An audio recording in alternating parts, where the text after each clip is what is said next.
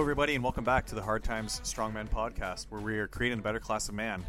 This week, bringing a different perspective in the prepared and outdoor community, someone from the UK that we thought we could bring on and share his vast experience, knowledge, and just a different perspective on this whole outdoor and prepared mindset, especially from coming from a culture where it's not really normalized and just purchasing a firearm is not the answer for a lot of these people. So joining us today is Mr. Richard Prideaux. Welcome, Richard. Thanks for being here. Hey, thank you for having me. Do you want me to introduce who I am? Yeah. Because none of your listeners will know who I am. Yeah, for sure. Yeah, and actually, that's what I was going to say first. If we can just kind of get a very, as brief or detailed background as you want on who you are and what you're doing. Okay, so my name's Richard Prideaux. I live in Wales, which is the bit on the left-hand edge of England. So it's the bit that's not Scotland. It's a separate country, but we are part of the United Kingdom. And I have done everything in my life possible to avoid having a real job. And so far, so good. So in the current state, I have a business that trains people in outdoor safety. You could call it survival, I suppose, but the emphasis we put on it is making sure that you don't get into that survival situation in the first place. So it's teaching people good skills and drills on how to do their job in the outdoors, because that's who a lot of our clients are.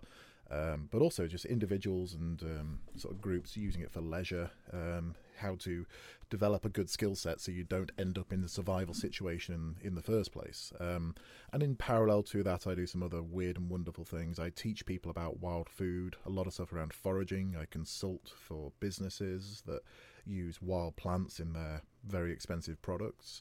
And occasionally I pretend to be a photographer as well. You have a vast amount of experience coming into this outdoor game. It's not something I didn't sit down and go, right, I'm going to have a career in the outdoors. I just kind of bounced from thing to thing that looked fun. But from my early 20s, and I started working in the mountains here in the UK as kind of a mountain guide, because a wilderness area here in the UK, or as close as we have, are the mountainous areas of North Wales, the Lake District, Scotland, places like that. That's where you go to if you want to walk for a day without seeing a road. And to take people out into those mountains, there are qualifications. There's a whole qualifications scheme for that. So I started going through those qualifications, and then you can do this work and you can do this work, and picked up all sorts of like day gigs, and then working for a week at a time for different places. And then I started doing some work overseas, leading trips overseas, mostly with the British clients, but doing things in Africa and doing stuff like Everest Base Camp and things like that. And then from there, I was just really, really lucky to be standing in the right place at the right time to get onto other interesting work, to the point now where I've worked with the military, I've worked with film and TV people, consultancy there, stopped pop stars from dying during music videos they were filming in the mountains. Random stuff. I was in a search and rescue team here for 9 years, and I train search and rescue teams now. So yeah, at some point my British sense is going to kick in, and I'm going to have to stop talking about the stuff I've done because I feel really uncomfortable. You know that. No, we can't. Yeah, I like how you said you just wanted to kind of do things that, you thought were interesting, and it's not like you made a plan on, okay, I'm going to be into this outdoor industry. I've kind of bounced around, because that's very opposite than what the normal North American culture is in this community. People are like, I need to start, I don't know. Military seems to be the baseline for a lot of people. They're like, oh, I'm a soldier, and now I'm a subject matter expert in outdoor stuff, when that's not the reality for a lot of those guys. So I like how you have a lot of experience, and you've just built it over a long career so far. I think that's the thing, that when you ask any person, like, where are you now? How do you get to where you are now? A lot of people will be able to unroll that and say, well, I did this, and before that I did this, and that put me in a position to do this. They might give you the honest answer. They might give you the wave tops rather than the wave troughs of that story. But if you flipped it the other way around, if you went to that person at 21 years old and say, right, at 39, you've got to be at this point. How do you structure your life to get there? It's impossible to repeat that path. It's, every single day you had a dozen decision points that led you down a slightly different route to get to where you are now.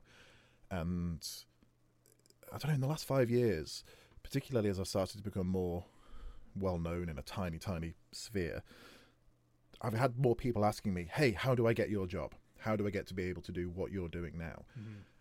And I think I disappoint people by saying, I have no idea, because I'm not entirely sure how I got here where I am now, but being in the position to like take those opportunities as they come along, being able to say yes to things when it's appropriate, to say yes to everything, but also then moving to a point where you are secure enough to say yes to some things, but no to the wrong things as well. Yeah. You know, those like transitional things. It seems like there's an element of luck to that too. Just being right place, right time. What's that thing about the more you practice, the more you prepared, the more lucky you are? That you luck is a big part of that, but you also have to be able to recognize the opportunity when it comes along.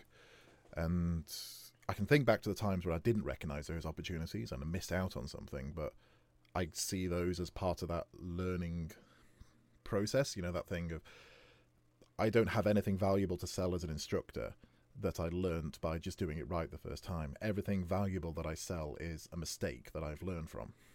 And that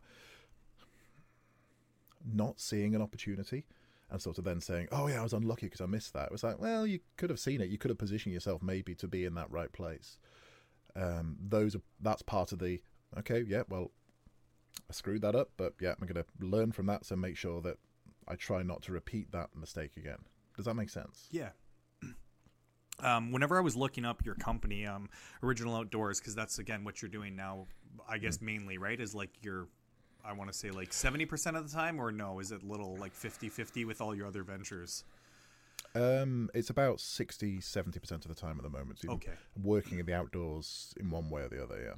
Yeah, and then what are you mainly doing with that specifically? Is it mostly clients that you're bringing out, or more like consulting? It used to be open courses. So okay. Before COVID, it was public courses week after week, 52 weeks of the year. We were doing something somewhere, people working for us, taking clients out as well as private training and consultancy. And then the lockdowns here in the UK, and particularly in Wales for COVID, really brought that to a screeching halt. So I'm not going to do the COVID thing, but we got to a point where you couldn't leave the county. You couldn't leave the county. It was like that here in Canada too. You couldn't leave your region. Yeah. Yeah, police roadblocks. Checkpoints. Yeah, and they were arresting people. Yeah, it was a thing here. Yeah. Which really puts the dampers on a business that involves taking people around the country and bringing you to one place. So when that opened up again and that sort of all calmed down, we were looking at that and going, do we want to go back to that? And we decided actually maybe there's a different way to do it. So we started doing more content creation. So we've got, I think, the podcast that you found us through, which is Modern Outdoor Survival. Yeah. But we've got a few others that are in the pipeline or will probably be out by the time this comes out. That reaches a wider audience. Mm-hmm. And we found that we can do in-person training for some people when it's appropriate, we've got a group of people who want to do that thing and do that thing as a very bespoke training, or it's part of a wider training program that we only offer to the military, say, or to the police, search and rescue teams. Mm-hmm. But now I don't do much general training with the public. The only thing I do is open public courses right now, or we offer right now, I think, are the foraging and wild food courses, which is a weird parallel because we meet very, very different clients there. We don't meet anyone who's really interested in survival preparedness, really, or at least they're a very small minority of it. Kind of the foraging courses tend to be very middle class, very soft, very gentle, interesting things, but it's a subject I love talking about, and it's a subject I love working with people on. So that's the only one we really do as a public course now. But everything else now is pretty much consultancy training for clients who are professional end users. Yeah, which is just super cool to see how much it's evolved. And obviously, COVID wasn't like, I'm going to say like the benefit of a lot of businesses, but for people to survive that, like, restriction, they had to change their, their business plan, their model, their, whatever their end result was to adapt to the new end user. So Yeah, we thought we had a diverse business model because we did consultancy, we did in-person training, we did these other things, and then it's like, yeah, they're all knackered by the fact that you can't travel to somewhere or people can't travel to you. Yeah. I didn't see that as a single point of failure until it failed. Mm-hmm. And that's, going back to that thing about learning from your mistakes. When we plan ahead with a business now, it has to be, okay, there has to be some income resilience that's not there that doesn't rely on that single point of failure. It doesn't rely on that one aspect. I mean, can we still make money? Can we still run a business just by staying on the farm and creating content here, doing some work here in some way? And yeah, that's actually flipped my thinking a little bit about preparedness and resilience and those kind of things as well. About you can have a really grand plan for survival, for safety, for not Tiautwoki, we're not getting into that, but that kind of severe weather event, flood, fire, civil unrest, those local things. You can have a really intricate plan. You've got all the gear, you've got your thing, you've got this thing in the corner, you've got that thing in the corner. There'll be something you haven't seen, that you haven't thought of, which that pin goes and everything falls apart. So what I try and teach people now and put a different emphasis on is being flexible, is having a whole toolkit of skills, having a whole toolkit of possibilities, but being ready to deal with that unpredictable thing. Because if your whole plan relies on being able to foresee every single thing and have a thing ready to deal with it, something's going to come along from the side and hit you in the side of the head that you just weren't thinking of. Those businesses that have survived and that are still there now, I think the outdoor space here is still really struggling with that, because we seem to go through like 10-year cycles with the businesses, and we went through this in the last recession, so the 2009 2008 thing, where a lot of businesses that existed before, they folded, and a lot of new people came into the space, new guides, new touring outfits, new trekking people, who whatever the sport was, and then they've had their 10-year cycle, and now something else, this is the next one that's come along. And already this year I'm seeing a lot more providers, a lot more people coming along to move into that space and say, hey, yeah, we're doing the thing, we're doing the really interesting thing. And you look at those people coming in and go, okay, so we start the clock now. In about 10 years, you're going to be where I was when you started. And it'll be really interesting to see how many of those same problems they're going to go through. Or are they going to have a whole other set of problems that is very specific to them? How much of the new companies that are coming in, are they bringing in new ideas, or is it just the same stuff as the previous 10 years? I would say social media is making a big difference now. It was a thing that without a website, you were dead in 2010. If you didn't have a website, if you were one of these places where you had to write a letter and they would send you their course timetable, those places still existed in 2010, but they didn't last long. Now it's social media dominance. It's not about your qualifications necessarily. It's not about your professional reputation. It's just that how many followers there, how many likes on that reel, how many likes on that TikTok account.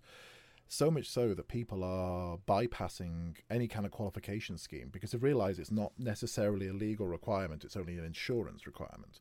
So they're bypassing going through the qualifications and becoming guides, becoming instructors just through their social media.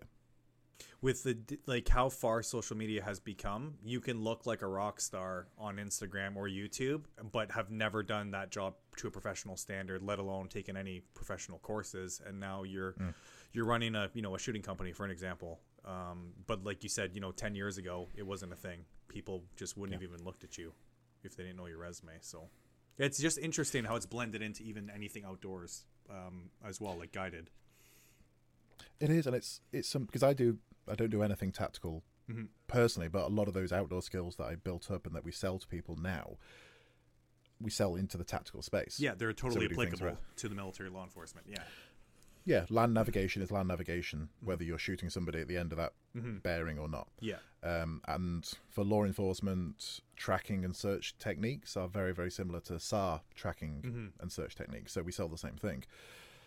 Within that, so I overlap into that world, at least in terms of what I see from clients, what I see from friends, and something that you see every now and again is the really cool photo of a chess rig with this thing and this thing and this thing, and then you look at it and go, yeah, but all that stuff's brand new, and the only way you got that thing into that pouch was doing origami by folding it in and in and in, which means you can't deploy it and put it back in the pouch again without going through the same process. So presumably in the middle of a firefight or whatever you're doing, it's like, hold on guys, I'm just going to fold this thing. Yeah, it won't fit in unless I fold it 17 times this way and wrap it around. You've got the elastic band that was on it. Yeah, I'll put that on then. So it's stuff that works in photos but doesn't work in real life. And you see that a lot in the outdoors. There's a whole thing with the bushcraft thing, which is people buy a load of gear, go into the woods for a day, build a shelter, destroying an ecosystem that took 30 years to develop, take a whole set of photos, and that's 2 months worth of content for them. Yeah. And then they just keep putting a photo on. Yeah, we're sponsored by this knife company, these boots, this place, this place, this place. All that stuff's shiny. All that stuff's brand new. Meanwhile, there's a guy somewhere who doesn't know social media exists, who's sharpening his knife on a river stone somewhere and using a head torch that he bought in 1994 that he just keeps putting new batteries in. He knows a universe more of content than the person with the photos. But in this new world, the person with the shiny photos is the one that gets the kudos and gets the respect, in a way. And it's a strange thing, the way we've changed the way we take in information and what we see as, maybe not what we see, the three of us, but what we see, we as a society see as valuable, see as worthwhile. Yeah, I had this discussion with someone a couple of weeks ago, and we came to the conclusion that people want to appear like they're doing the thing, but they don't want to actually do the thing. So it's easy to like that photo that looks like sexy or like looks staged, but to actually go out with that guy, like you said, who has the, his head torch is 30 years old, and he's just he knows way more information. People don't want to do that with that guy because they're going to be uncomfortable, and it's easier to follow the mainstream social media platform than actually reach out to a guy and learn a skill. I know, and in a world where worth is calculated by followers and likes, I can only assume that the best instructors in anything in the world all wear yoga pants. Just like Six said, it's kind of weird to hear from the UK perspective that it even affected the outdoor industry as heavily, because we see it in North America for all the tactical gear stuff where every 5-10 years the phase changes, different people. But it's weird because whenever North Americans, I know for me, whenever we think of the UK or Europe, I think of outdoor stuff in the sense of these guided trips. I think of these crazy adventures or going to all these different countries, and I'm it's crazy to hear how one world event, whether you believe it's fake or not, COVID, put everything at a screeching halt, and now anyone who was doing this at a professional level, you've had to adapt your business model and figure out, okay, what can I do long term now to keep this going? Yeah, I mean, not to make any emotional comparisons, but just in terms of the before and after, it's a little bit like 9/11. Yeah. And the sort of tactical military space. Yeah. Before 9/11, unless you were involved in very few conflicts, if you're in the American Armed Forces, Canadians, British, most of NATO, you had a few smaller things, Kosovo, maybe the Gulf War, maybe some stuff in the 80s, but that was very, very limited. Whereas now, if you have been in the armed forces for longer than 10 years, you have seen, and you're in infantry or something like that, you have seen combat. You've seen combat in a sandy place. Yeah. Almost by default. So there is a seismic shift happened within that world. The COVID thing, I think we're still working that out now, but everything from working at home and remote working and video calls like this one to how you do in-person businesses, how you do in-person experiences.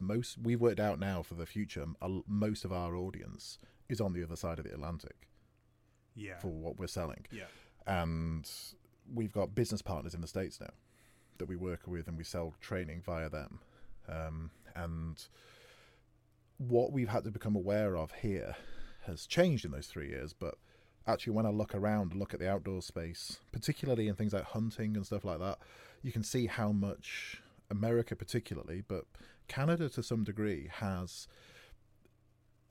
affected, maybe infected, that outdoor world. So we get more American brands here, more American recognition, particularly in sort of the hunting firearms space.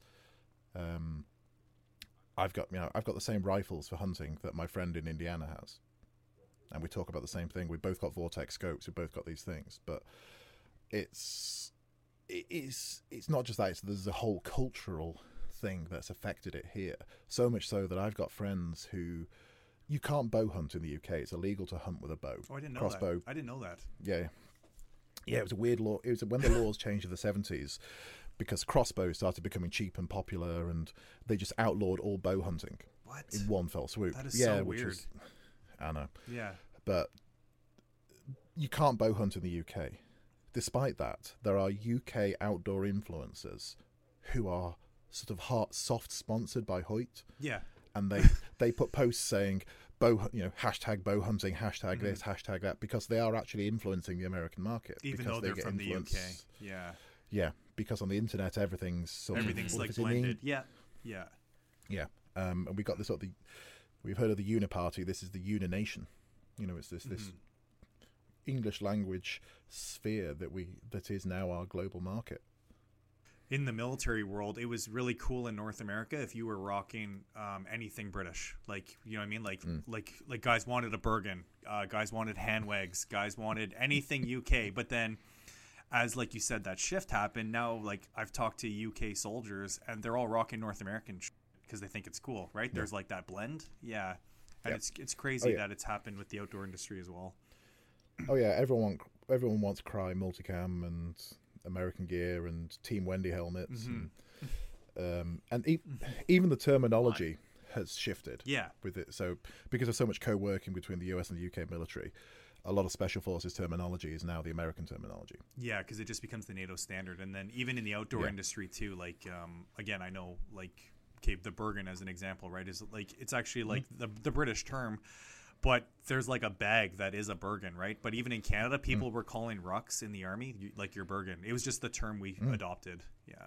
But there are weird things I think that don't quite get over there. Like we have a lot of Scandinavian influence into the UK outdoors, which I'm jealous of because those guys are very they're at a high level of professionalism from the Scandinavian countries. And it's very, very different gear. So it's like if I was to recommend a bushcraft knife to somebody, I would be looking at something like a Castrum or something like that. Mm-hmm. If you're going for factory, not going to a maker, but you want to get an off-the-shelf, go and buy it from a store now, I would say go get the Larsfalt Castrum knife, which is virtually unheard of in the States. But it is the perfect shape, it's the perfect size, it's perfect hand size for a lot of people. It serves everything, but it's almost unheard of in the States. So it's weird how there are some things that affect us that haven't made it across to your side and to the outdoor culture there. I feel like the American, particularly, that your culture is set entirely on transmit. Mm-hmm. Yep. There's not much in the way of receive. Yes. So you're just broadcasting this stuff out across the world. But because you make some really cool stuff, you have some really cool ideas, you have a lot of influence, and a lot of the culture now comes from between the eastern and the western seaboard. Mm-hmm. We take in a lot of that, but we do take in a lot of the stuff from the Scandinavian countries and like in farming gear, because there's a whole world of like farming clothing now. Yeah. Because everyone has a social media brand. The New Zealanders, the Kiwis, because their climate is very, very similar to the UK.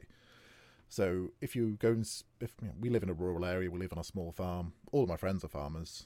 If I go and see any of them, they've got some level of New Zealand brand on them.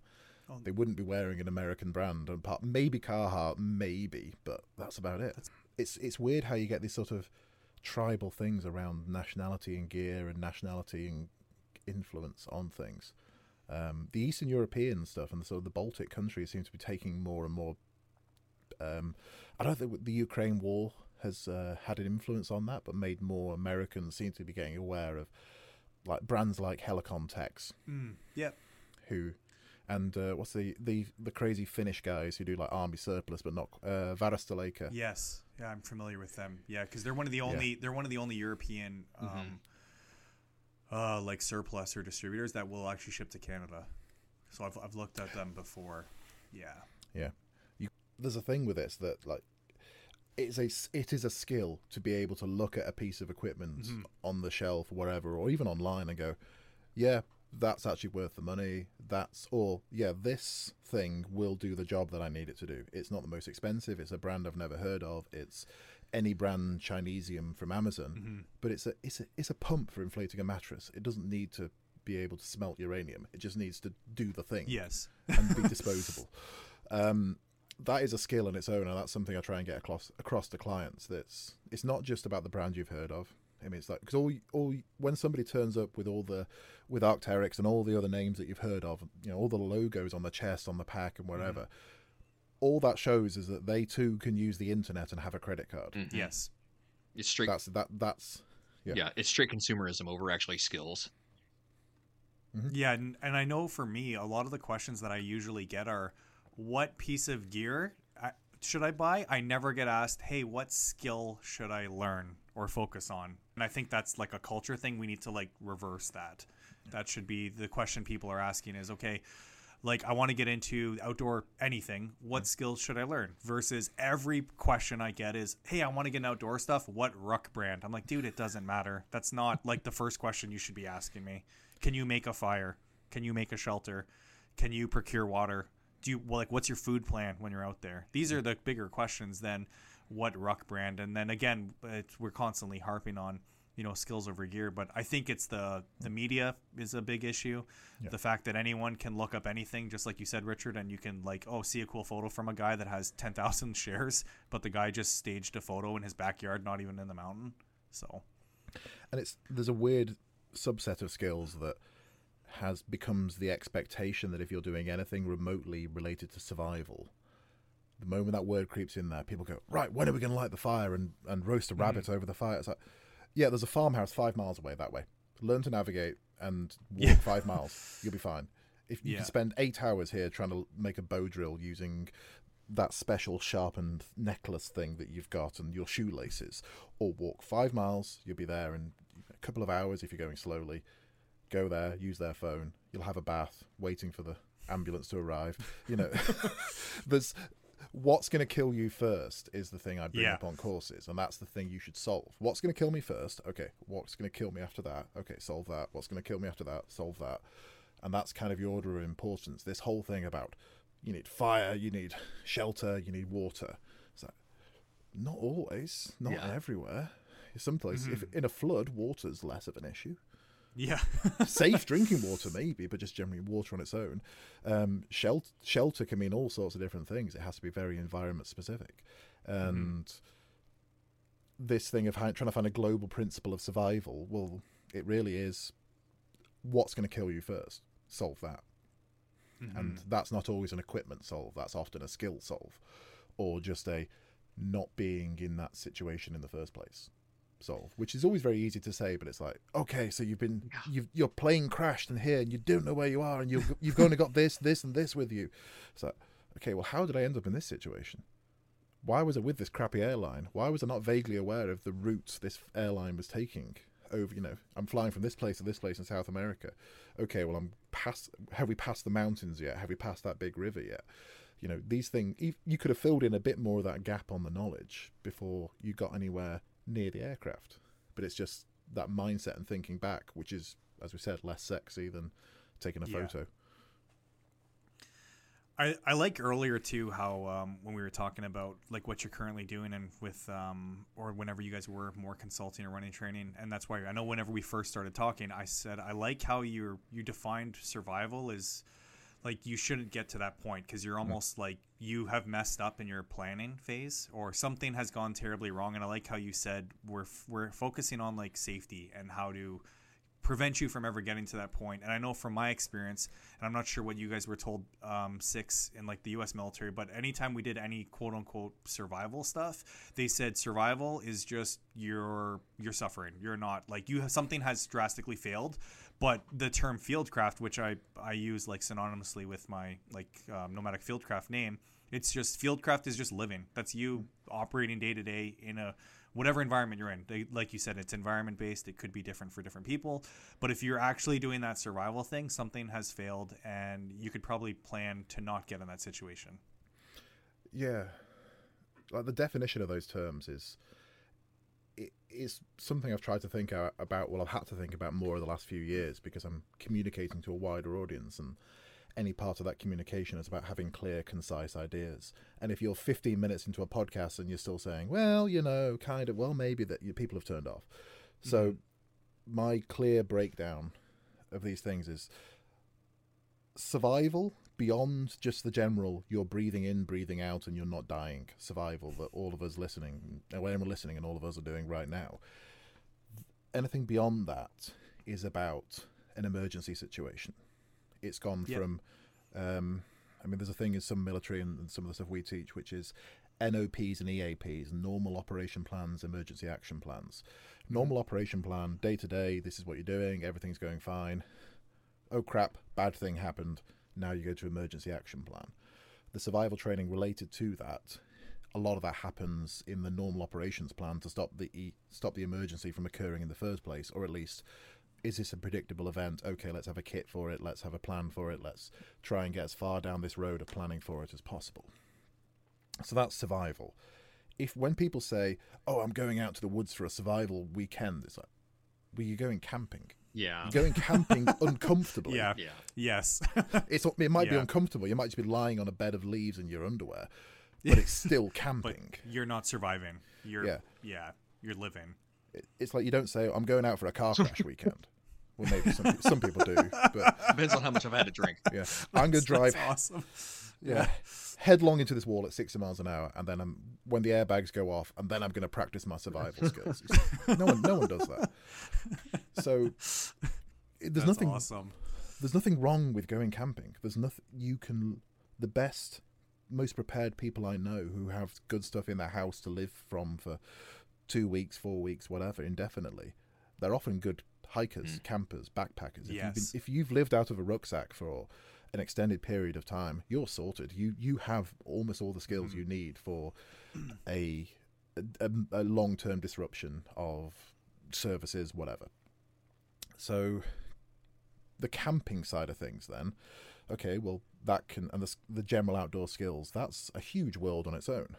And there's you can spend a lifetime learning and still not get anywhere near what one person knows if they're really focusing on that subject. And if you include all sorts of travel, mountain biking, canoeing, pack rafting, all these other things that people do now, there's a huge world out there of stuff to learn. And I kind of do that. I kind of drift between, I was really into mountain biking and I got my mountain bike instructor qualifications, and then I hit a tree doing 30 miles an hour and broke my back, which kind of put me off the idea for a while. Yeah. And going off to do other things. But you can spend a lifetime learning about any one of those skills. So the outdoors world, if you include that as part of camping, it's huge. Then that's huge. That's an endless thing. And then there's bushcraft, which is weird. And it's taken me a while because you see it used for lots of different things. For some people, it means, okay, you have to have a shelter made of moss and sticks. You need to have a beard. You need to be wearing at least 50% leather and canvas. And you need to be doing something that looks like an end of the world situation somehow, but you've got a shiny axe. That's what it is for some people. But when you look at the origins of the term and where it came from, it's sort of this parallel thing that grew up in different English-speaking countries. So there's a set of skills which are called bushcraft in Australia and New Zealand, because their backcountry is the bush. Yes. And you've got Richard Graves, who wrote the 10 bushcraft books, which was essentially a survival manual for the Australian Armed Forces. How to survive in Queensland, how to survive in the remote area to the north of the country where you might be fighting the Japanese one day, maybe. How to defend your own country. And then you've got Moores and Moores Kahansky, and the godfather of Canadian bushcraft, who had the other book, Bushcraft, which is the one which has the illustrations that look disturbingly similar to the illustrations in The Joy of Sex. If you ever put the two next to each other, they are basically the same illustration. The same book. It's the same guy with the same beard. Somebody pointed this out to me. I don't know if it's appropriate for your audience, but you scar the people for life with that one. But his stuff was very focused on the northern hemisphere, particularly Canada. So there's a lot of stuff in there about, embrace the birch tree. It will give you everything you need. those kind of skills. And he developed stuff, and the Moores super shelter, this idea of, okay, we've got this plastic sheet, and that acts basically as a greenhouse in the sun during the day, and then you roll this foil blanket over it to keep the heat in at night, and these really weird and interesting techniques. But none of that would have worked in Australia. But there's two different. Yeah, they're two different climates. So again, this term it's used too broadly, and even whenever I tried to look it up. Because I was getting a lot of people asking, well, what's the difference between bushcraft and fieldcraft? And like, we never used the term bushcraft in the Canadian military. It was like fieldcraft. So I tried to research it, and everything that I found was it was just making things out of natural materials. And that could have been I'm whittling a spoon because I lost my spoon or something, you know what I mean? Or like you said, you're making the shelter out of natural materials or whatever. It's again a very broad term. Yeah. So in that thing of trying to chase down a nice definition of it, because we're about to start a new podcast show about bushcraft. Oh, nice. But the what I've tried to bring it down to, and I'm still working on my definition, but it's work or living in the outdoors for a purpose that involves an interdependency on that landscape. So either that makes sense. Your ability to read the landscape. So there's this term that myself and then another guy called Tristan Gooley, we both claim we invented it, but I think we were both drinking at the same time. So I'm sure someone else came up with it. But it's landscape literacy, being able to read a landscape. You can look at a set of hills, and if you understand the geology of that area, you can go, oh yeah, we're more likely to find caves and underground networks at that end. That's where you'll find a water source because there's more green vegetation there, whatever the thing is. But you can read a landscape. Somebody with a tactical mindset might look at that and go, yeah, these are routes to travel, this is that. A sniper looks at a landscape and immediately starts building a range card in his head. Yeah. You are literate in one or two different things for the landscape. So bushcraft for me involves being able to read a landscape for that purpose. So why I think it encompasses fieldcraft, because for the military you're looking at it for one thing. If you're from a SAR team, you're looking at it for something else. You might be looking at splitting it into search areas. Okay, where are we going to have the hard left-hand edge of the search area? Mark that with flagging tape. Okay, we're going to go to the end of this trail. We're going to block that off as a barrier to travel, whatever it might be. For the hunter, it's something else. For the camper, it's something else. But it involves having an interdependency with that landscape, because it's quite possible to move through a forest, move through a mountainous area, and live entirely out of your rucksack. And fundamentally, there's no difference between you being camped on that little bluff overlooking the forest or a Walmart car park. Hey everybody, this is 6 and 7 with the Hard Time Strongman podcast, and we are coming to talk to you about our Patreon and Discord. Hey guys, our patrons get early access to all of our episodes. They get all of our exclusive pre and post shows, all of our spicy takes, all of our rabbit holes that we go on, everything that we want to include in an episode, but we can't because we need to stay on topic. And soon enough, we will be offering digital downloads, guides, everything that we've been working on in the background will soon be available to our patrons. So make sure to check it out. And come hang out with us on Discord. Speaking of the spicy stuff, this is where we discuss most of it. Once you're there, you'll get access to all of our in-depth discussions, including stuff like homesteading, fieldcraft, medical, camping, communications, shooting. You like ARs? Come talk to us about it. You like 4x4 vehicles and prepping? Come talk to us about it. You like tannerite, thermite, napalm? Come talk to us about it. All of the campfire talks that would get us kicked off of other platforms, it's right there in our Discord. Come join our community. We're active on Discord every day. We're interacting with members constantly. We have guys from every walks of life coming to contribute their expertise to all of these various fields and subjects that we've been talking about. Come join the Discord. Come join the Discord. Join our community. Build up that better class of man. Now back to the episode. Yeah. The stuff in your rucksack is the same. Yeah. You're on a sleeping pad. You're on a tent. Yeah. You've got your head torch. You've got your water. You've got your stove. The landscape is just the pretty thing you're looking at. Whereas if you're putting a tarp up, but you're using these branches to block off that end of the tarp to create a windbreak. You're putting a fire here, but you're orienting your tarp because the wind's blowing in this direction to take the smoke in that way, so it's not blowing straight into your tarp. Or that weird thing where you put your tarp of wind of it and it creates an area of dead air that sucks the smoke under your tarp. That's bushcraft. That's that knowledge, that understanding of the landscape, that if I do this, the landscape will do this to me. If I do this, the landscape will do this to me. And if I do this to the landscape, in 10 years, it will look like this. If you cut all the trees down, you're not going to have a forest to hang your hammock in. Mm-hmm. So that's what I'm trying to get round to in sort of some of the newer stuff we're teaching is, okay, can we bring it back round to maybe what the people who these terms originated with, what they were doing, and make it applicable to a much wider audience. And as you can probably tell, I've got a lot of interest in that subject at the moment. It's that bit in between survival and camping and outdoor experience. And trying to blend the two, essentially. It is, but I think it has to involve doing a job. You have to have a purpose for being there. If your whole thing is going out just to build the shelter, and you're enjoying building the shelter and taking the photo of the shelter and then leaving again, that's like going to Disneyland and being really excited about the hotel room. That's true. That's super accurate whenever you break it down like that as an analogy.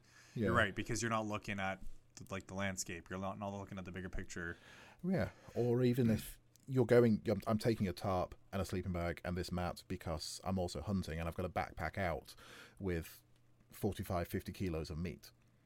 Mm-hmm. So I don't want to take a 2 kilo tent and this and this and this. I want to have a super light kit set up, which means I have to pick a good site for my bivvy. Mm-hmm. I have to do things in this way, light a fire because I can't take a stove because I'm going super lightweight. That would be bushcraft, even though you're using some modern kit. It's because you're there for a purpose. And I think finding purpose in what you're doing in the outdoors as well will change your mindset. Even if that purpose is, I'm going to go here and not look at a screen. Yeah, and I think a lot of people just don't know their purpose. They don't know why they're going out. They don't know what they're preparing for. They don't know what they need to focus on, essentially. Yeah. No, that's super interesting, and I really like your definition of what bushcraft is, because I've tried to research it a lot as well, and it's very broad of a subject.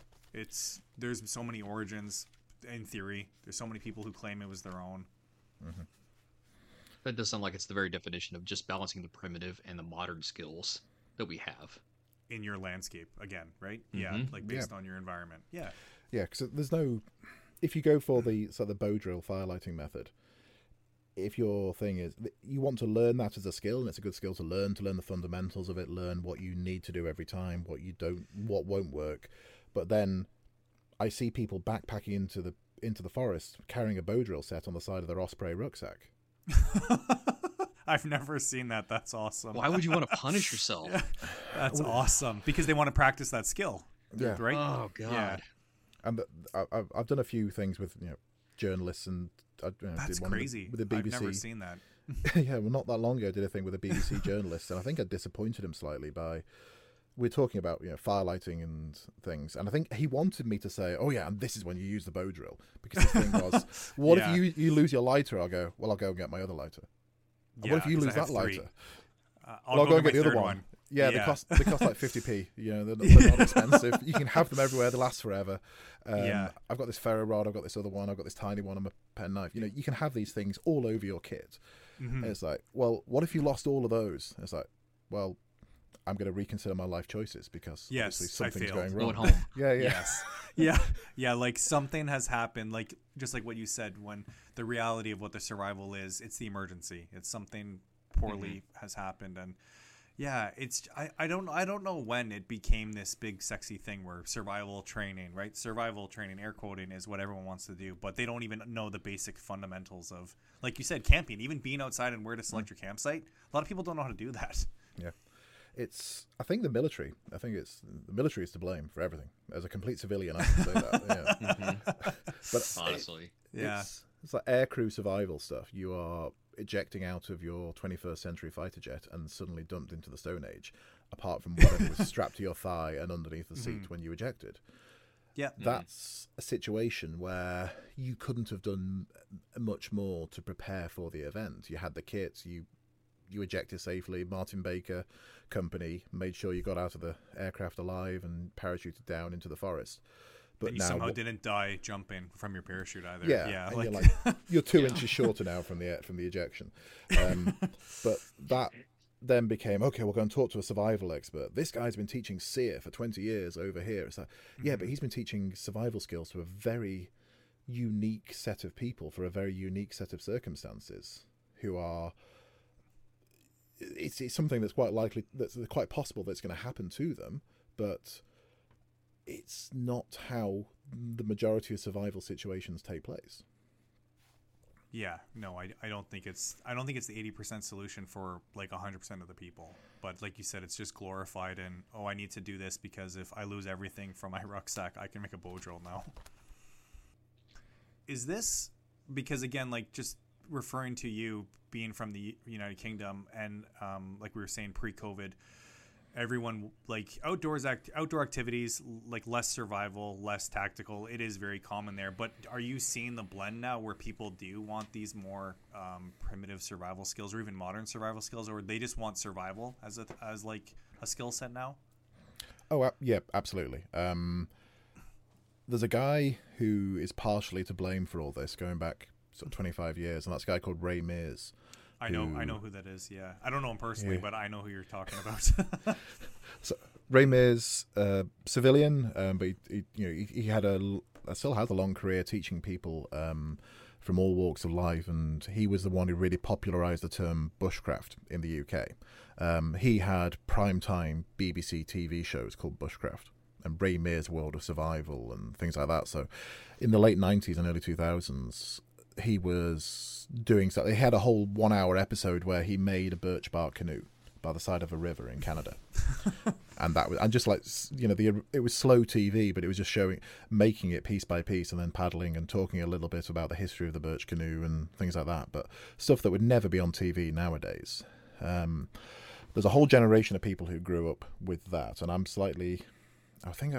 was watching, because I'm 39 now, so that was formative for me, but I think it really started with a guy called Les Hiddins, the Bush Tucker man in Australia, who was kind of the Australian equivalent. He had primetime shows in Australia going through Queensland and places like that, saying, oh yeah, you can eat this and it tastes like this and you can do this, and telling interesting stories. So there used to be TV was the culture for it, and that was the cultural touch point for it.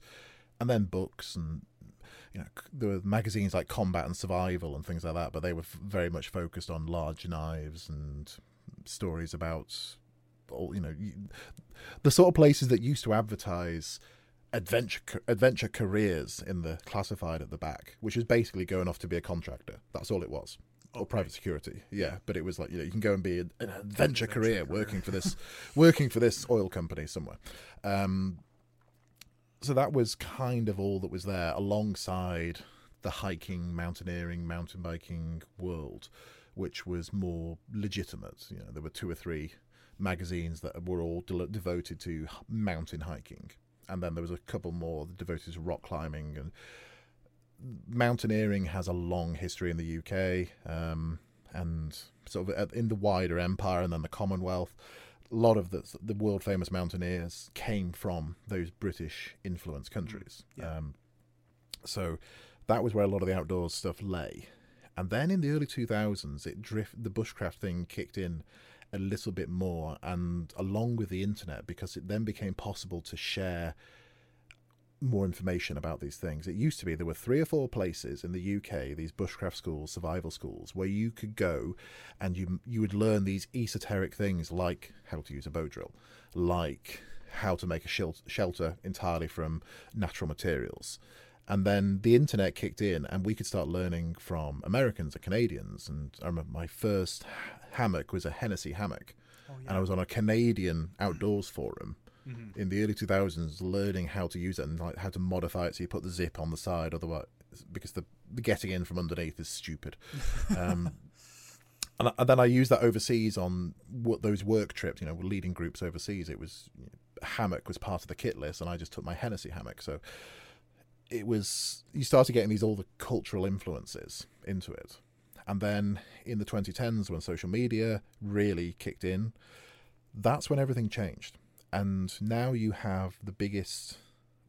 You went through a period in the 2000s where the biggest influences in the outdoor world were people who had been instructors at these bushcraft schools.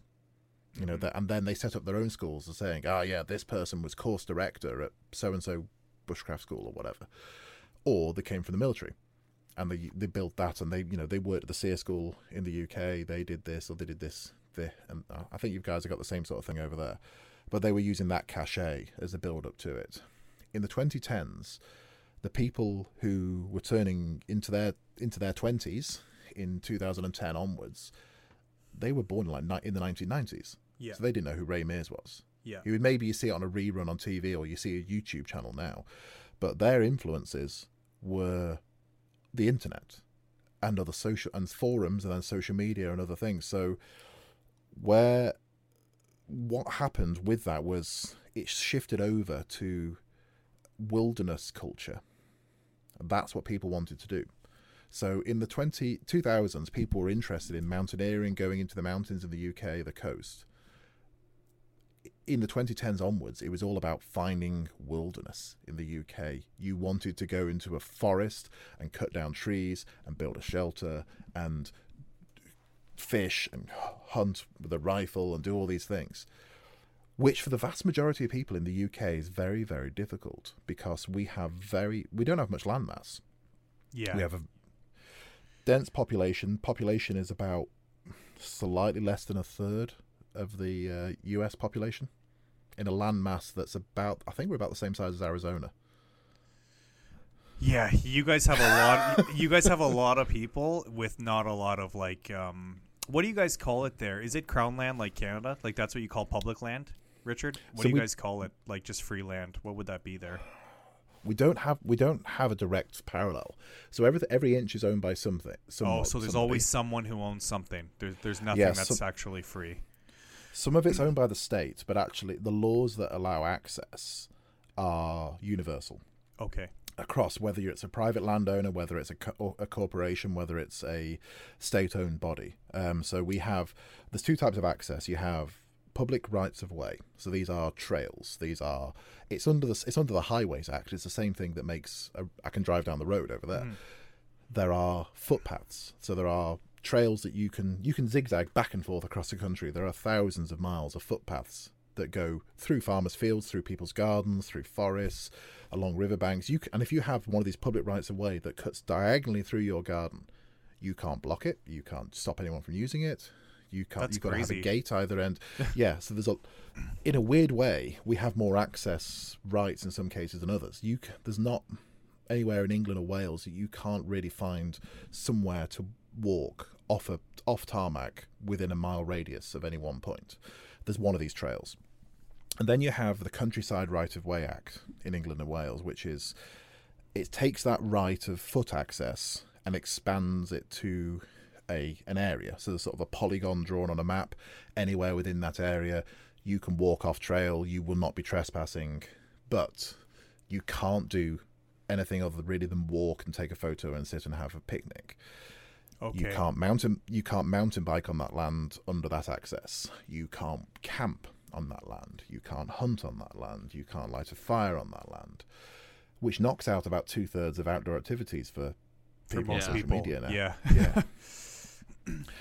It doesn't mean those things don't go on. It just means that it's kind of under the radar. And where we are in North Wales, it's a fairly low density population. I mean, I can walk outside of my back door now and I'll see lights on the hills, but I think I'm probably 2 miles from the nearest street light. It's okay. And I'm in a relatively busy area. If I go to my friend's house, it's a 25-minute drive down a non-tarmac road. And if you walk outside of his house and there's no power on, you'll think you're dead. It's just black everywhere. There's no lighting at all. So we do have remote places to go to. And when I was in a search and rescue team here, we occasionally came across, how shall I word this? interesting evidence of fairly high-level organised crime involving narcotics and the handover of money for them in very remote places. And if people want to find a middle of the nowhere place, you can still find it. You just have to look for it.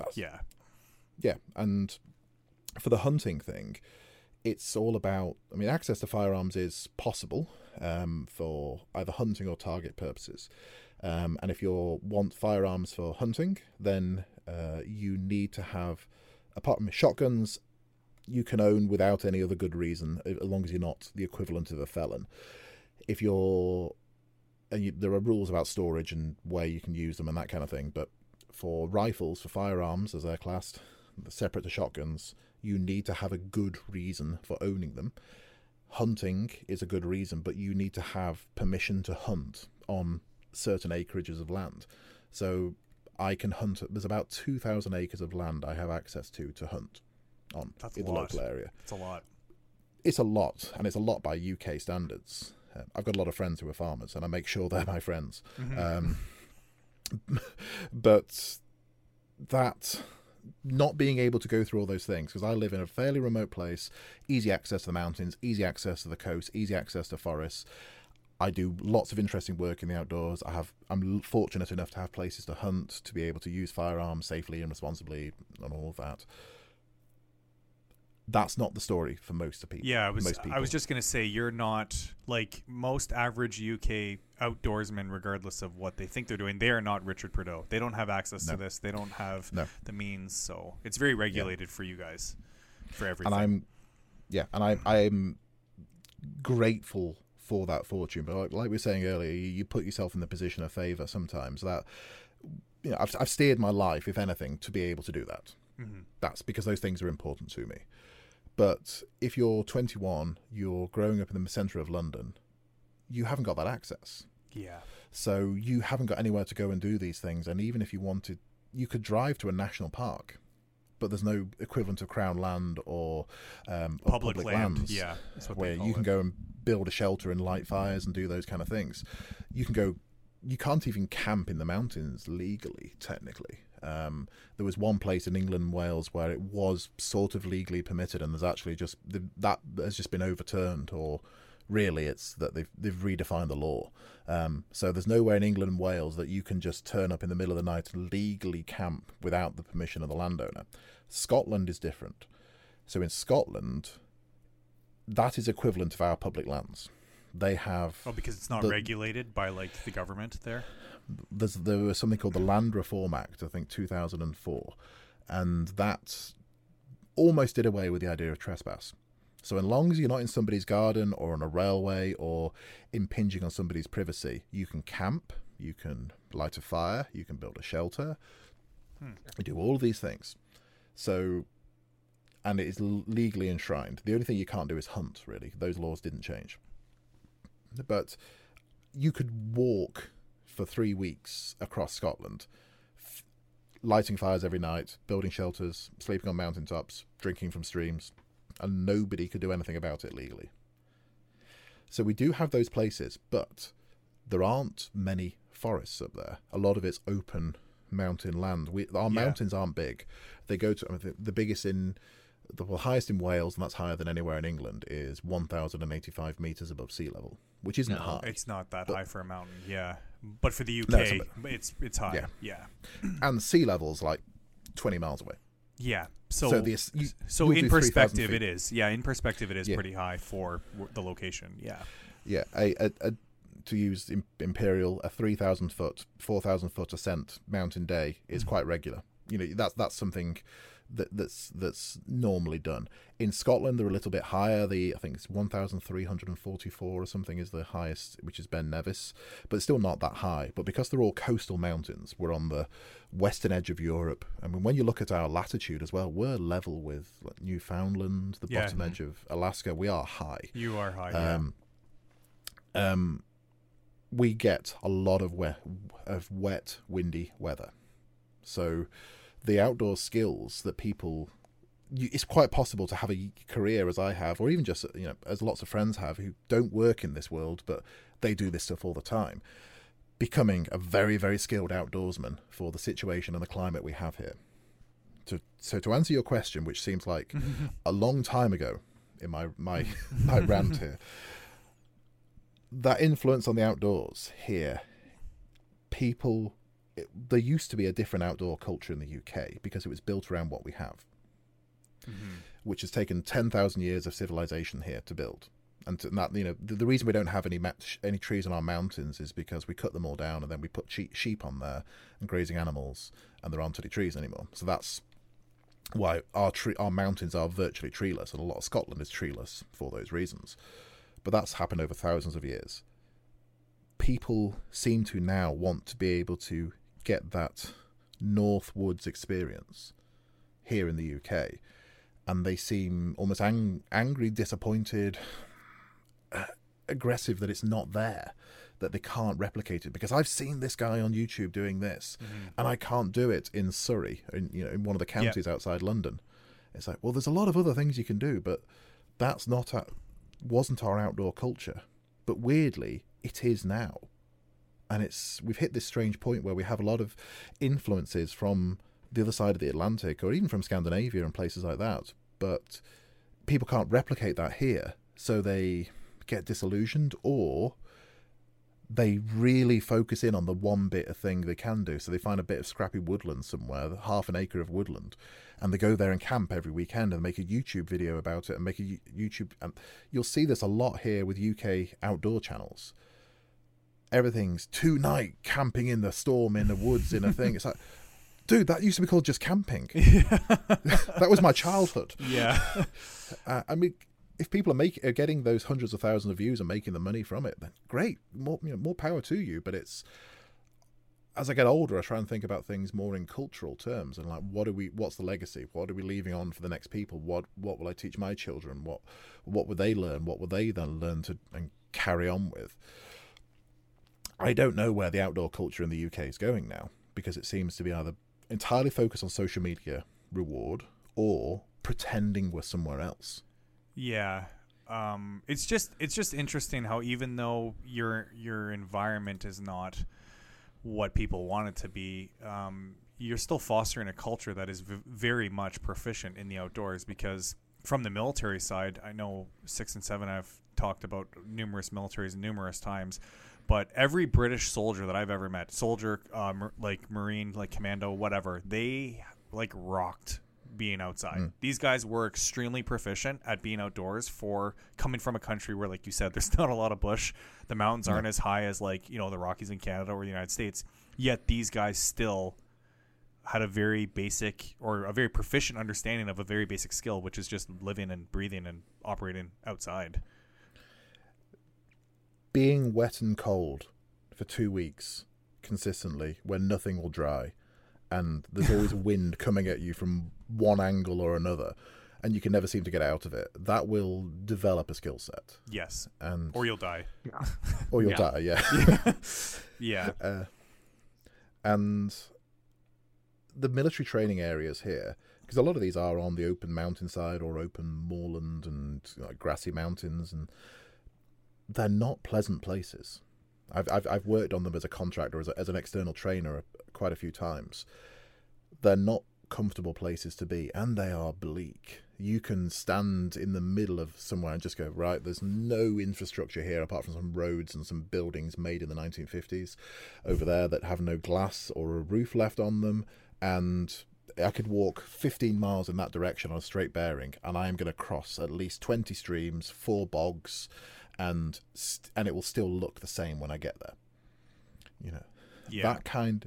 I think that has an effect. And we also have the opportunity, our military has the opportunity to train in neighbouring countries. So going across to Scandinavia and Norway. Yeah, Norway is a big one for you guys. Yeah.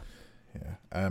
But Scotland, the Scottish mountains, they are one of my favourite places on earth. And there are a lot of incidents there every year with deaths, hikers, climbers. People just go missing. People go missing and just never seen again, because they are that open mountainside, no forests. There's a road in the bottom of most valleys, but it's just a road. There's 2 strips of tarmac and that's it. There's cars going through it at some times, but a lot of people have died within sight of those roads. And I think there's something about that being constantly cold, constantly wet, and having to develop the personal skills and the personal admin skills to deal with that. I like Arctic travel. I like going to very, very cold places. I haven't done for a few years, but I used to do more of that. Because in a way, dry cold, that Arctic experience, that's easy. Make sure everything's zipped up. Make sure your layers are sorted out. Don't fall in the crevasse. Don't fall in the sea.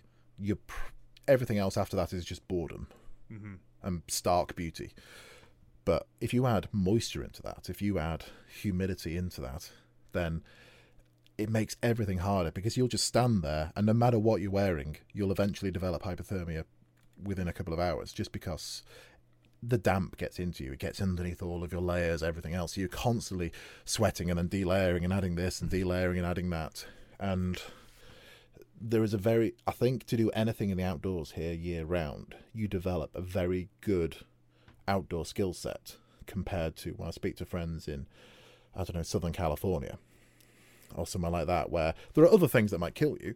Yeah. You know, you might accidentally walk into a grow operation somewhere. But and there's wild animals and there's all these other things. But the climate itself isn't likely to kill you. Whereas here it's like there's a slow, insidious thing. There was a very famous internet thread a long time ago, which was somewhere out there in the world, there is a snail slowly making its way towards you. When it reaches you, it kills you. What are you going to do to stop that happening? And there's all these theories. It was like the helicopter on a turntable, plane on a treadmill type thing. Yeah. But I think about that, like the damp, and there's just that creeping, insidious dampness to the British Isles and to this kind of latitude, and to places like New Zealand and places like that. The time you spend in that environment, if you stop moving, if you haven't got a fire, if you haven't got the right kit, if you're not managing it in the right way, it's creeping towards you all the time. And it's gonna make everything soggy, everything damp. It means that everything has to be in dry bags, but you can't hang stuff up too dry. You can't just leave it on a line for an hour and it's dry again. Yeah. If your sleeping bag is made of down and it's starting to get water into those feathers into the pile, then you can't just leave it on your tent for an hour in the morning to get rid of your overnight sweat juice. You can, because, well, the air is damper than it was in the tent, or it's raining now, so there's that. It's the damp, really, and that's the thing that has conquered invaders in the British Isles for centuries. Yeah, like no one, unless you're like a local to the Isles, you can't outlast or outperform that environment. And it was just interesting to see, my experience with like the UK forces, that these guys would come to wherever we were training and they could outperform anybody. And they would always joke and say, "Oh, it's shittier weather in Scotland, or it's weather in Wales." They're like, "It's way worse where we're from. This is not that bad." Yeah, and there's that culture as well of not complaining. Yeah. Or you complain, but in a very non-specific way. You complain, but you still do the thing. Yeah, exactly. And it is 100% a culture difference, because us as like Six and I as the North Americans, it's very different within our militaries. Yeah. People to gripe, and people think it's harder than it is. And then you see the British guys and they're laughing because they're like, "Oh, there's sun today," even if it's like raining wherever you are. Hey guys, this is 6 and 7 with the Hard Time Strongman podcast. Wanted to take a second to do a mental health check-in and to tell you all about the 988 Crisis Lifeline. So, the 988 Lifeline is a national network of local crisis centers that provides free and confidential emotional support to people in suicidal crisis or emotional distress 24 hours a day, 7 days a week in the United States. You can reach the Lifeline at 988lifeline.org, or you can call or text 988 to get help, to get someone real on the phone. Every struggle is different. Every struggle is hard. But you are not alone in whatever you're going through. As someone who has used the 988 crisis line, I fully recommend that if you're feeling any of those feelings of depression, suicide, hopelessness, get in touch with them immediately. They will help you. They will listen to you. Once again, guys, you can reach the Lifeline at 988lifeline.org, or you can call or text them at 988. As always, guys, stay in the fight. Stay in the fight. I think that this is why tea is so important as well. For you guys to brew up, and you're good. Yeah. Because that's like the touchstone that's there through everything. It's like as long as you're no more than 5 minutes away from a cup of tea, then it's at fine. any one time. Yeah, then your outdoor skills are fine. Yeah, you're nailed. Yeah. So many things make so much sense now. That's so funny. Yeah, as long as you can brew up, it's like you're fine.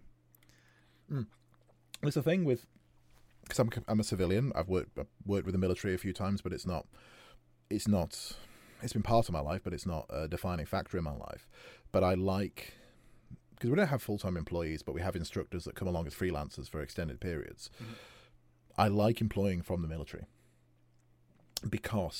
Not because hoorah military, it's because because if you were successful in that environment to a point, and particularly from certain trades, but if you were successful in that environment, you had a certain way of thinking about things, a certain way of problem solving, and for an employer or anyone running a business, that is important, because a level of predictability in your people is important for me. And I think it's one of those skills. Having a really unpredictable set of guys, I've no idea what they're going to do next. Yeah. Well, that's not reassuring. Business, yeah.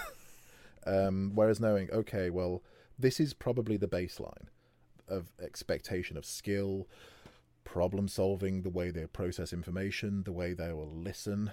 I mean, they might think you're a complete ass when you're giving the briefings, the instructions, or whatever, but they'll probably be quiet and nod along and go along with you and let you get to the end of your completely stupid briefing. Mm-hmm. They might come to you afterwards. They might talk amongst themselves. They might have different ideas. They might ignore it completely and do the better thing anyway. But it was a level of comfort I found when working with people. And I think that had an influence on me as I was developing skills, because a lot of the guys I learned from were ex-military, which means that being late 30s, working in the outdoors, wearing a lot of tan clothing, beard, slightly vague about what I do for a living, I do have to explicitly say, I am a civilian. I've never been in the armed forces, never been in the armed forces. Because then I will say things like... Yeah, because at first glance, they can't tell. Like, they're not really sure. Yeah. And I'll say things like Bergen, chin-strapped.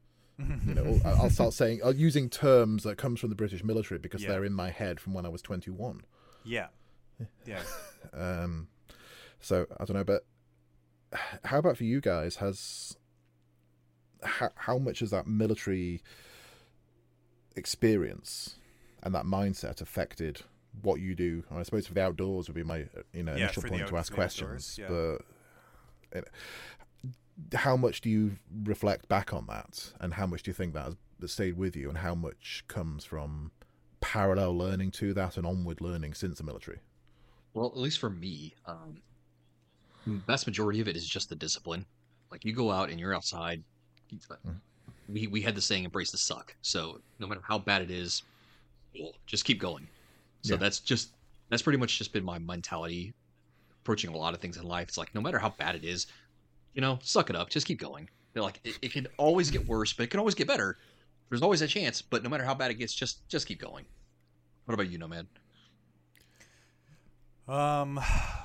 Yeah, it's different again. Like, it's not the Canadian Forces is very small. Like, again, Canada's like second largest landmass country in the world, and we're like a tenth of the size of Britain, like population wise. Like in total, like what I mean. And then our military's like, I don't know. I looked it up the other day, and it's like a quarter of the United States Marine Corps. Oh my God! So you're talking like even less people in Canada were in the military. And then even less people like did my job in the military, and even less people got out of my job and switched to law enforcement, and even less people left all that and still do outdoor stuff. So like I'm like a weird like 1% of people. But I don't know. I just I was very obsessed with this outdoor and space prior to the military, but again, it wasn't normalized in my upbringing. Like, I grew up in suburbia. I had never camped, Richard, until basic training. Like, that's super funny now, but I had never camped outside because my parents are like urbanites. I'd never camped until the Army. And then now, post-uniform, post-everything, for me, I just constantly reflect on the military was like a very, very loose baseline, but they never did anything well, if that makes sense. It's like they just did enough to not have people die. And then if you brought forth any outside experience to make that place better, you were just shit on, you were shunned. Or for me, I did a lot of hiking when I was in the military, but outside of work. I'd get a leave pass and I'd go to Jasper for the weekend. I'd go. And my supervisor would look at me and be like, why are you rucking for 3 days in the mountains? We do that for work. Right? It wasn't like normalized to want to like do it more on your own and like mastering the craft essentially, right? On like being as comfortable as you can be, practicing these skills. And I think the military is a downfall for a lot of people in this space because like 6, 7 and I talk about this all the time. When you're doing outdoor stuff, not in the military, you don't have an entire rear echelon to support you. It's all on your own now. And a lot of people in the military can fake it because they're one dude in a platoon or they're one dude in a company, or if they're mechanized, their vehicle's there or whatever the case may be. But to actually do normalized outdoor things, and again, like just being, a family man now with like kids and like, a woman, I'm in charge of all of it now. Whereas in the military, I was a team leader and I was section commander. I was in charge of, 10 dudes, but I was just one cog in the machine in the platoon. I was just another guy. There was other people helping me. So yeah, it's just very different translating it back and forth, but it's always something that's going to be with me. Like I spent from 17 to 29 in uniform. So it's all I knew as like a young man. And again, I never camped outside before I wore green, but it's just, they just do a lot of things very poorly to a mediocre standard here in Canada. And like, again, it's not even a pessimistic thing, Richard, because like I said, I've spoken to a lot of other forces and they'd look at us and be like, you guys are whack. Like you don't know anything. And the British guys love to use the term, we're going to bleep me out, but the British always called us at everything. At everything they saw. Yeah. And I even had a Royal Marine Commando dude in Afghanistan look at me and say, I don't know how my country let you guys police yourselves. Yeah, because he was convinced that we should have been left under like the Commonwealth and we should have never been allowed to do anything on our own. And I'm like, well, you're not wrong. Like I totally believe that. And again, from the outdoor perspective, if most people in Canada aren't getting after it in the bush like you assumed, I'm like, well, he's not wrong because people in your position in Wales would love to use my backyard as a training area, right? It's just not appreciated here. There's a lot of things that we actually did. So I grew up on a farm in rural Indiana, actually. And a lot of us would just grab our tents and go out back, way out into the field and just camp. But we still had that essentially rear echelon of, hey, we need to go piss or something. Well, let's just go back up to the house. We need food. Go back up to the house, the refrigerator. I mean, none of us really practiced any of that stuff. Even when I got into the military, I noticed that I could count on one hand how many guys went out and actually did camping on top of all the other training that we did in the field. We never learned any fieldcraft stuff. We never learned how to start fires. We never learned how to survive. Like, that was not on any of our radars. And even in our off time, nobody did it because we spent so much time out in the field just being miserable that nobody wanted to do that stuff. So what did I do? I didn't do it. I just went to the range, shot. Yeah, and then I was doing that stuff, and people thought I was weird, right? Like on the weekend, I would do that, Richard, and people are like, "What's wrong with this dude? Like, we're in the field like 200 days a year. Why is this guy going on his own with his rucksack?"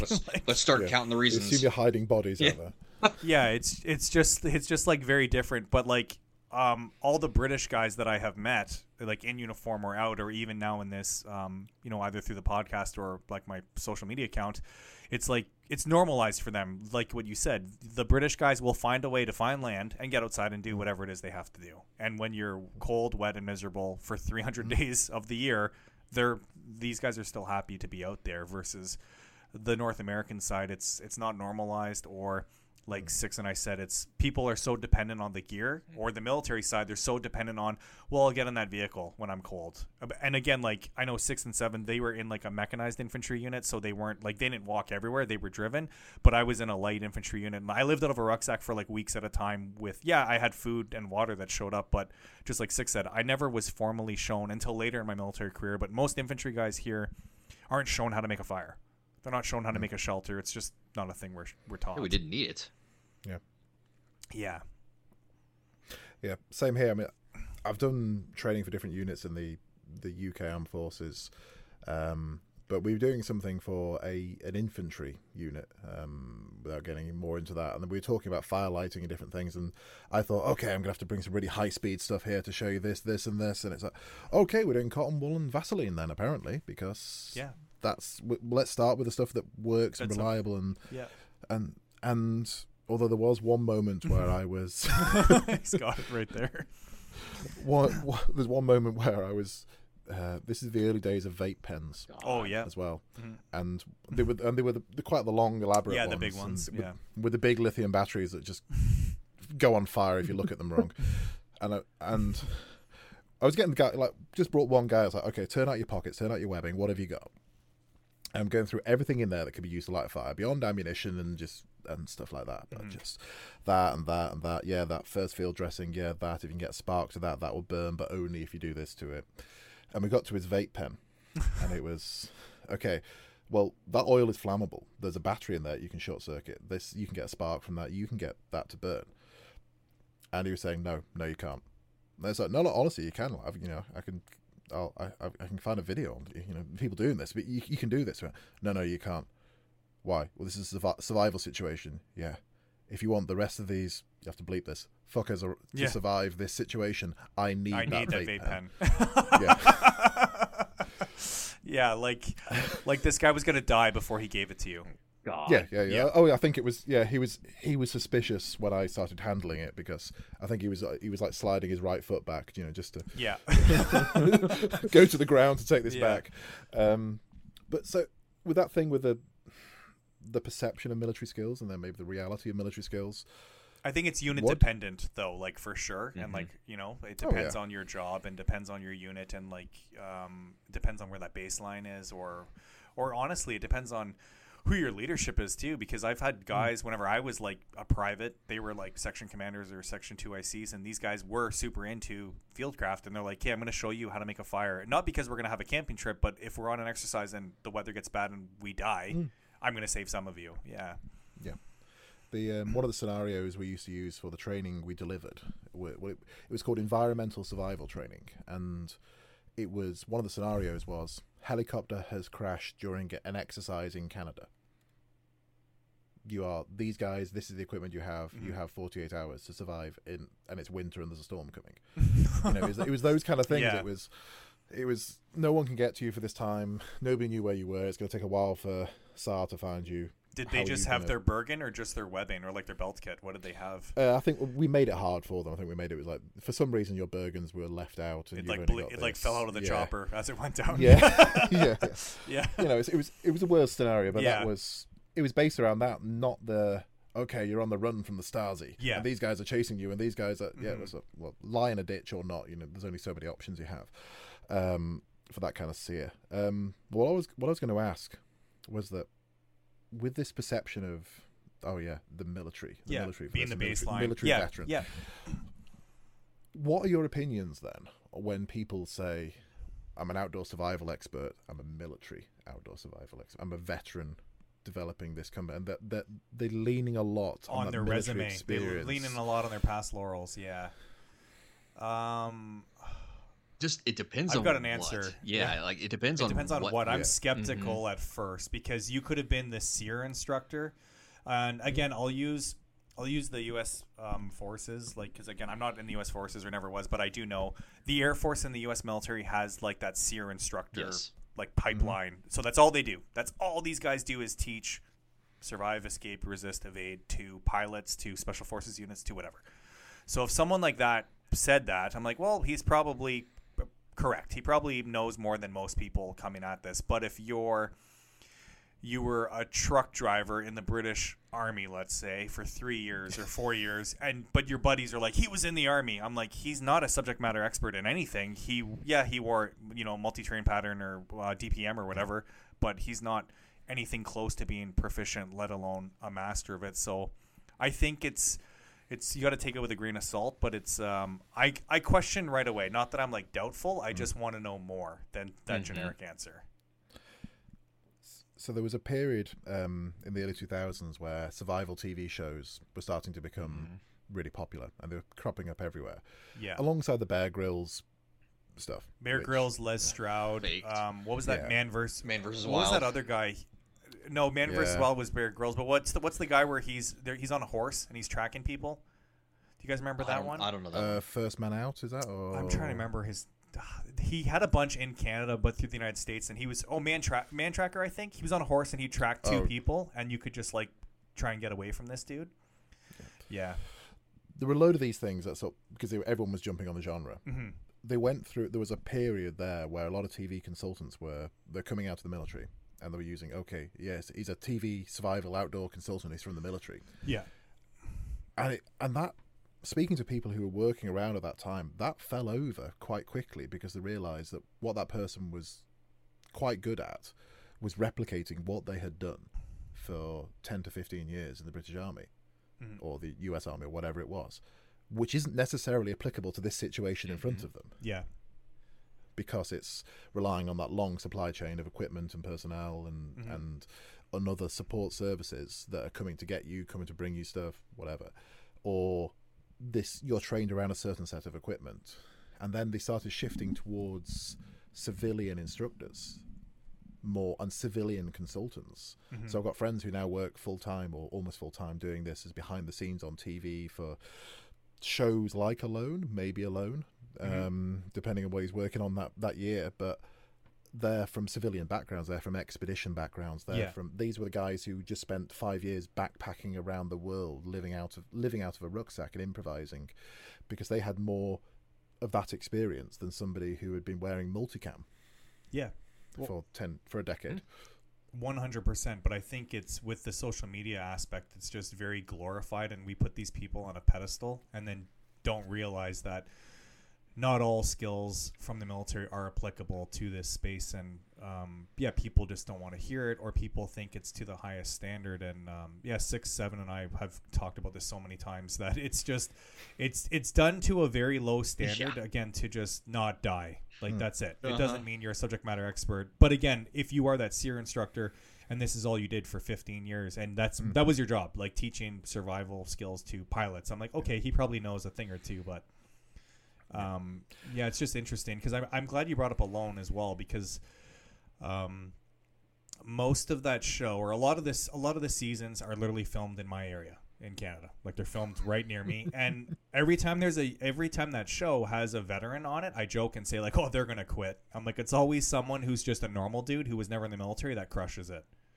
And these military guys are usually the first to, or not the first, but they quit very early on to the series. And I think people get surprised. I'm like, well, no, that dude probably was a cook. Like, we don't know. He just says he's in the Army. Like, I don't know what he did. Yeah. It doesn't mean maybe anything. Or somebody who's in the military who did that stuff a lot looked at that and went, no, that's stupid. I'm not doing that. Yeah. Yeah. Or I'm gonna go and work a job and have a family and a house and be comfortable. Honestly, that's been my experience too. Is like I got out and immediately some of my friends were like, "Hey, you want to go run a half marathon with me?" I'm like, "No, why would I want to do that? I did 5Ks every Monday morning for like years. Why would I want to go run a freaking marathon? Or let's go backpacking out here." I'm just like, dude, my knees are shot. I don't want to go do this right now. Like, no. Yeah. I'm the weirdo. I did that on my days off, and I still want to do all that stuff. Respect, yeah. But it's just your knees will give up one day. yeah. Because Tomorrow. I'm not far behind you in age, Richard, and a lot of people ask, especially like how much jumping I've done. They're like, man, you're pretty lucky to still be like quasi fit and like you're not totally destroyed yet. But oh yeah, I'm grateful for my continued fitness. I'm not the smallest of guys. I'm like 6'2", and what is it in American? About use pounds. 270 pounds, 275 You do the pounds. conversion, no worry. So it's I'm a heavy boy. But at 6'2", you could smash people though. I played rugby. Even when I had a six pack, I was like 250. Oh yeah, that's I'm 6'1". Dude, you're 100% Spartan. Yeah, like that's strong. That's big. But I'm conscious of knees and things like that, and I do make sure I train for my size, as it were. I don't take that for granted, so that I can still carry a pack and still carry heavy stuff and go over. I mean, I spent all day today carrying a shotgun around a rocky farm, going up and down, uphill and down dale. And I try and make sure I maintain that fitness and maintain those things, because I know so many people my age or slightly older who they're on their second knee surgery, they've had back surgery, they've had this and that, and it's like, this is why I stopped playing rugby, because I was getting out of the car for training at the weekend and seeing guys in their early 30s getting out or getting back into the car with the ice pack on their knee, putting the brace on, and thinking, oh, there's not a longevity in this. There's not a lot in this contact sport thing. But yeah, that fitness thing as you get older, it's something that really plays on my mind, and it's part of that overall planning of what are you going to do with your life, what's your mission, what are you driving towards. Part of that is to be able to do stuff for as long as possible. And I think going back to that, like the military thing, I think the military has been a very good place for people to get broken for a long time because of the equipment, the training, the operations, the stuff you have to do. Yeah, or like if it's not physical, it's mental, right? Just like what Six said, you don't want to be outside anymore, or you have PTSD and you can't even go outside anymore, or whatever the case may be. So trying to find that balance is I definitely think like the healthy route, but it's, again, we're just trying to like normalize this culture so that if you were in uniform, if you're not in uniform, we're just trying to bring the bigger picture and the aspect that you can still enjoy these things and be prepared and maybe not even go outside all the time to train and like make a shelter, right? Just go outside and go for a walk, you know what I mean? Or like do something recreational that's not I'm going to train today. Like, well, you could do other things. And like you said, the longevity of it, you're going to be doing this when you're 55 if you approach it long term. But the ability to walk over rough ground at night with a head torch, that's something you have to learn. Yes. Honestly. That's something you have to learn, and that's something you have to develop.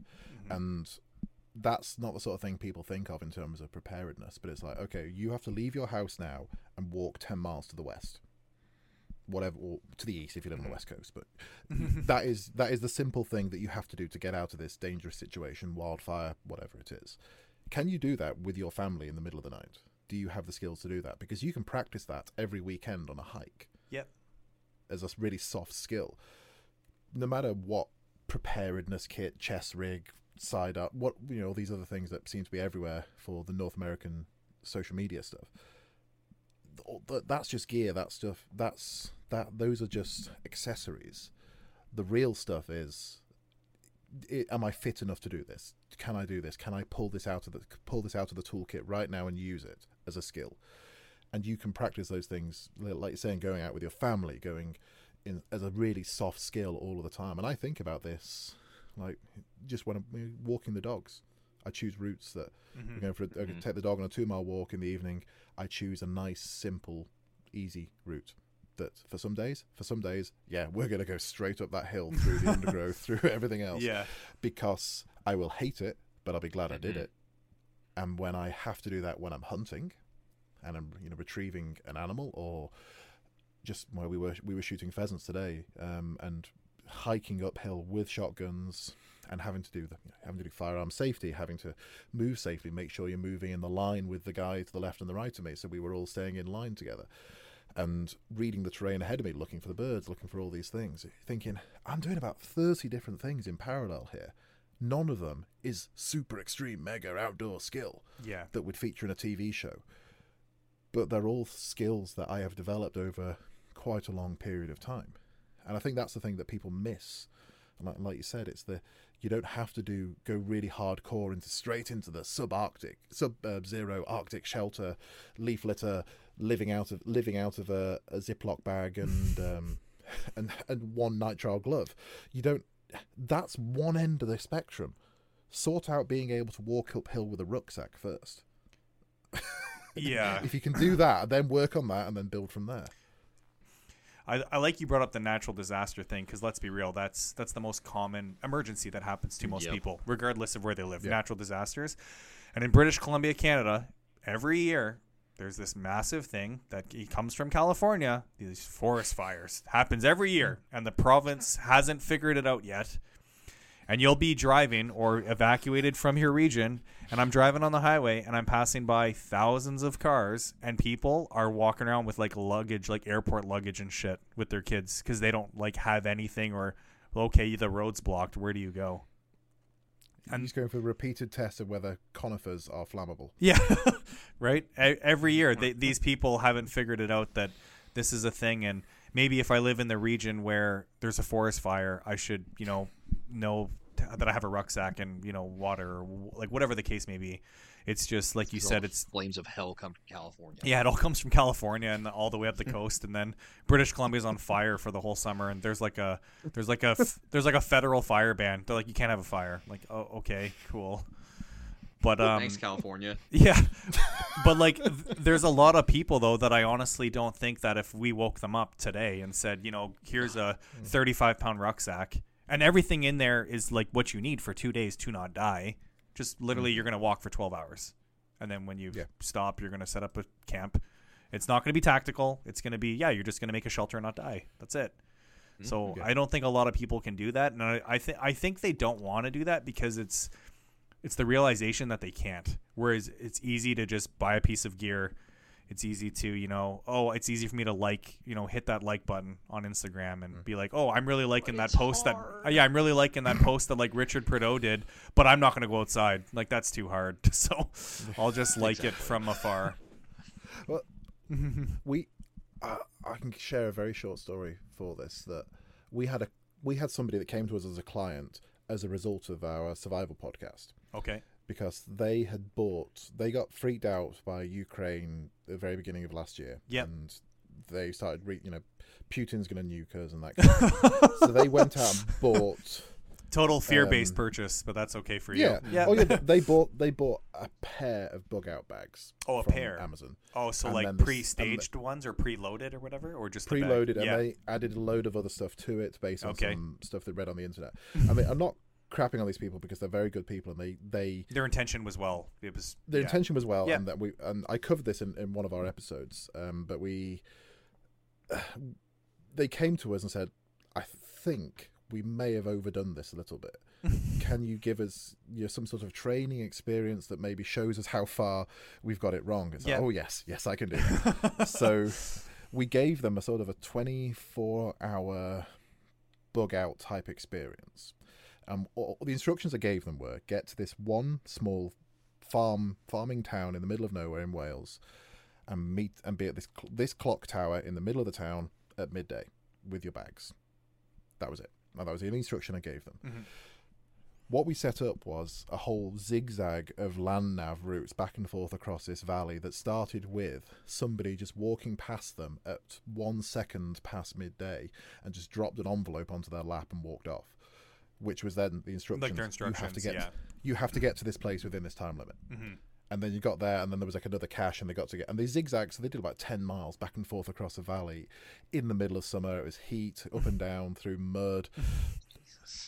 That's and we awesome. were watching them from vehicles, with a drone, with optics, watching them suffer, and then taking photos of them that we were sending to them by a text message throughout the whole thing. Then they got into the woods, and then it was, okay, you are in this woodland, you can't talk to anyone, you can't know communication with the outside world, sort out your needs of life from your bags. And we just broke their system, literally broke everything in there. And then we sat down at the end of it and went, right, I, for this, have done the same thing you did with more planning, and I just lived out of a 40-litre rucksack with camping gear in it. Mm-hmm. And I was more comfortable than you. Than you. Just, like, crush these people's, like, initial plan. Yeah. So their soul. And it was this... How big was the bag that these people had? Do you remember? Was it huge? It was like 100 liters? No, it wasn't. It was big, but it was stupid shape. It was like the 511 Rush 72 Mollet bag that just sticks out for a mile from your back. From your back, yeah. Yeah. And so you're really off balance and they're uncomfortable and they pull on your chest. It was like one of those kind of size bags with stuff strapped to it. They look like two hobbits. Oh, that's they look like awesome. They have to throw a ring at a volcano. That's awesome. but they went through it. They went through a great learning experience, and then they've done other stuff since. So they actually update me with, yeah, we've done this, we've sold this, we got rid of all that stuff, we bought these things instead on your recommendation. So they're really good people.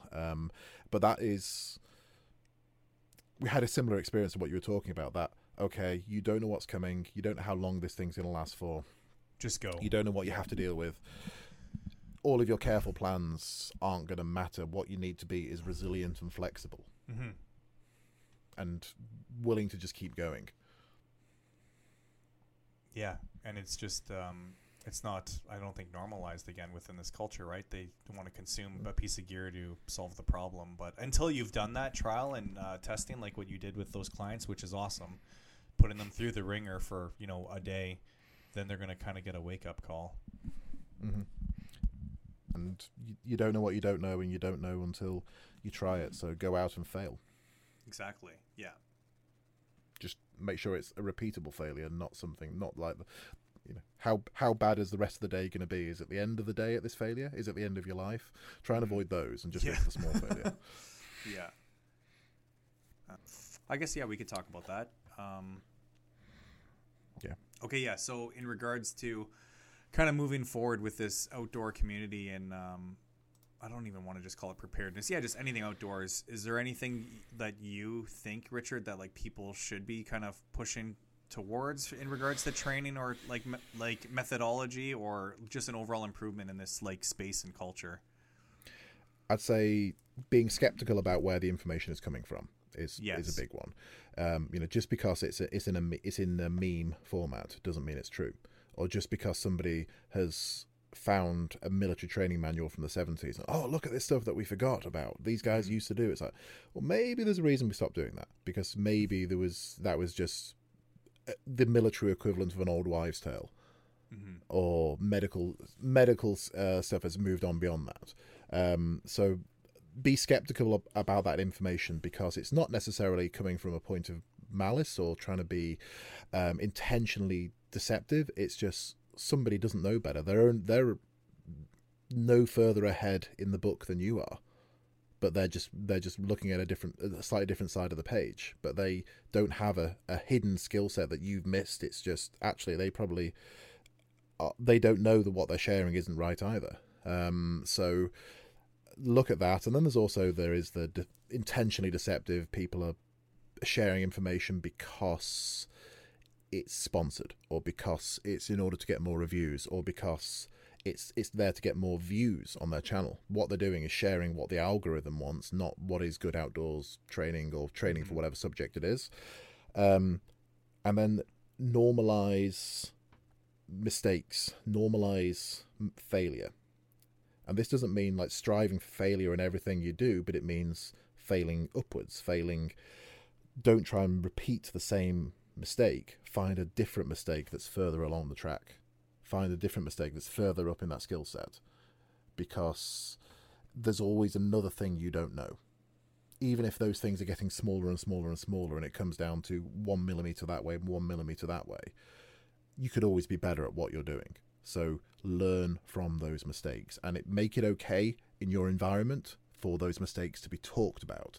Because I said at the beginning of the podcast that as an instructor, all I have to sell is a sum total of my mistakes and what I've learned from them. There's a parallel to that, which is some of what I have to sell is learning from the mistakes of others and them talking to me about their mistakes. If somebody says, oh yeah, I nearly died doing this, it's like, how did you nearly die? What would you have done differently? How did you screw this up? So I don't have to go through that failure. I can learn from your error. And this is what I get from working with clients, because they find new ways to screw things up that I would never have thought of. And I find like, you've used that piece of equipment in a way that's so wrong, I wouldn't have even thought about it. Well done.